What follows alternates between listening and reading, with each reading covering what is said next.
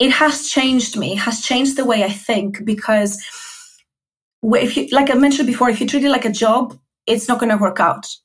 90% of the work of a trader, it's their mindset, it's the personal development. That's why most people fail. They fail to develop that side, so they quit altogether.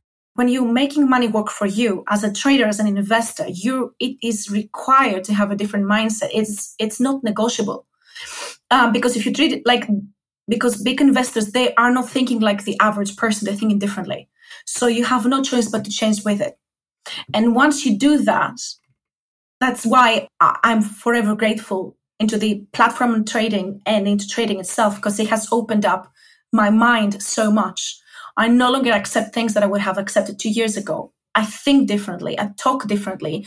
And I cannot wait for the growth that is still to come, because I'm only now I have a 4-figure account which I'm trading, which I grew from £500. But this is why I don't want to go for a funded account. I want to be able to grow my money, because once your account grows, you grow with it as a person. A 4-figure trader is a different mindset. 5-figure trader, different mindset. 6-figure trader, different mindset. You always grow, you always learn, and you evolve. It's not an option. You evolve. Yeah. You evolve with it. That was a clip from episode 49 of A Trader's Life, when I was talking with Angeliki Kallianteri, a trader, actress and script supervisor. Angeliki is from Greece and is now based in London.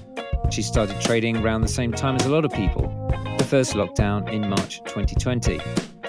I found her passion, her sense of fun, instantly infectious, even liberating.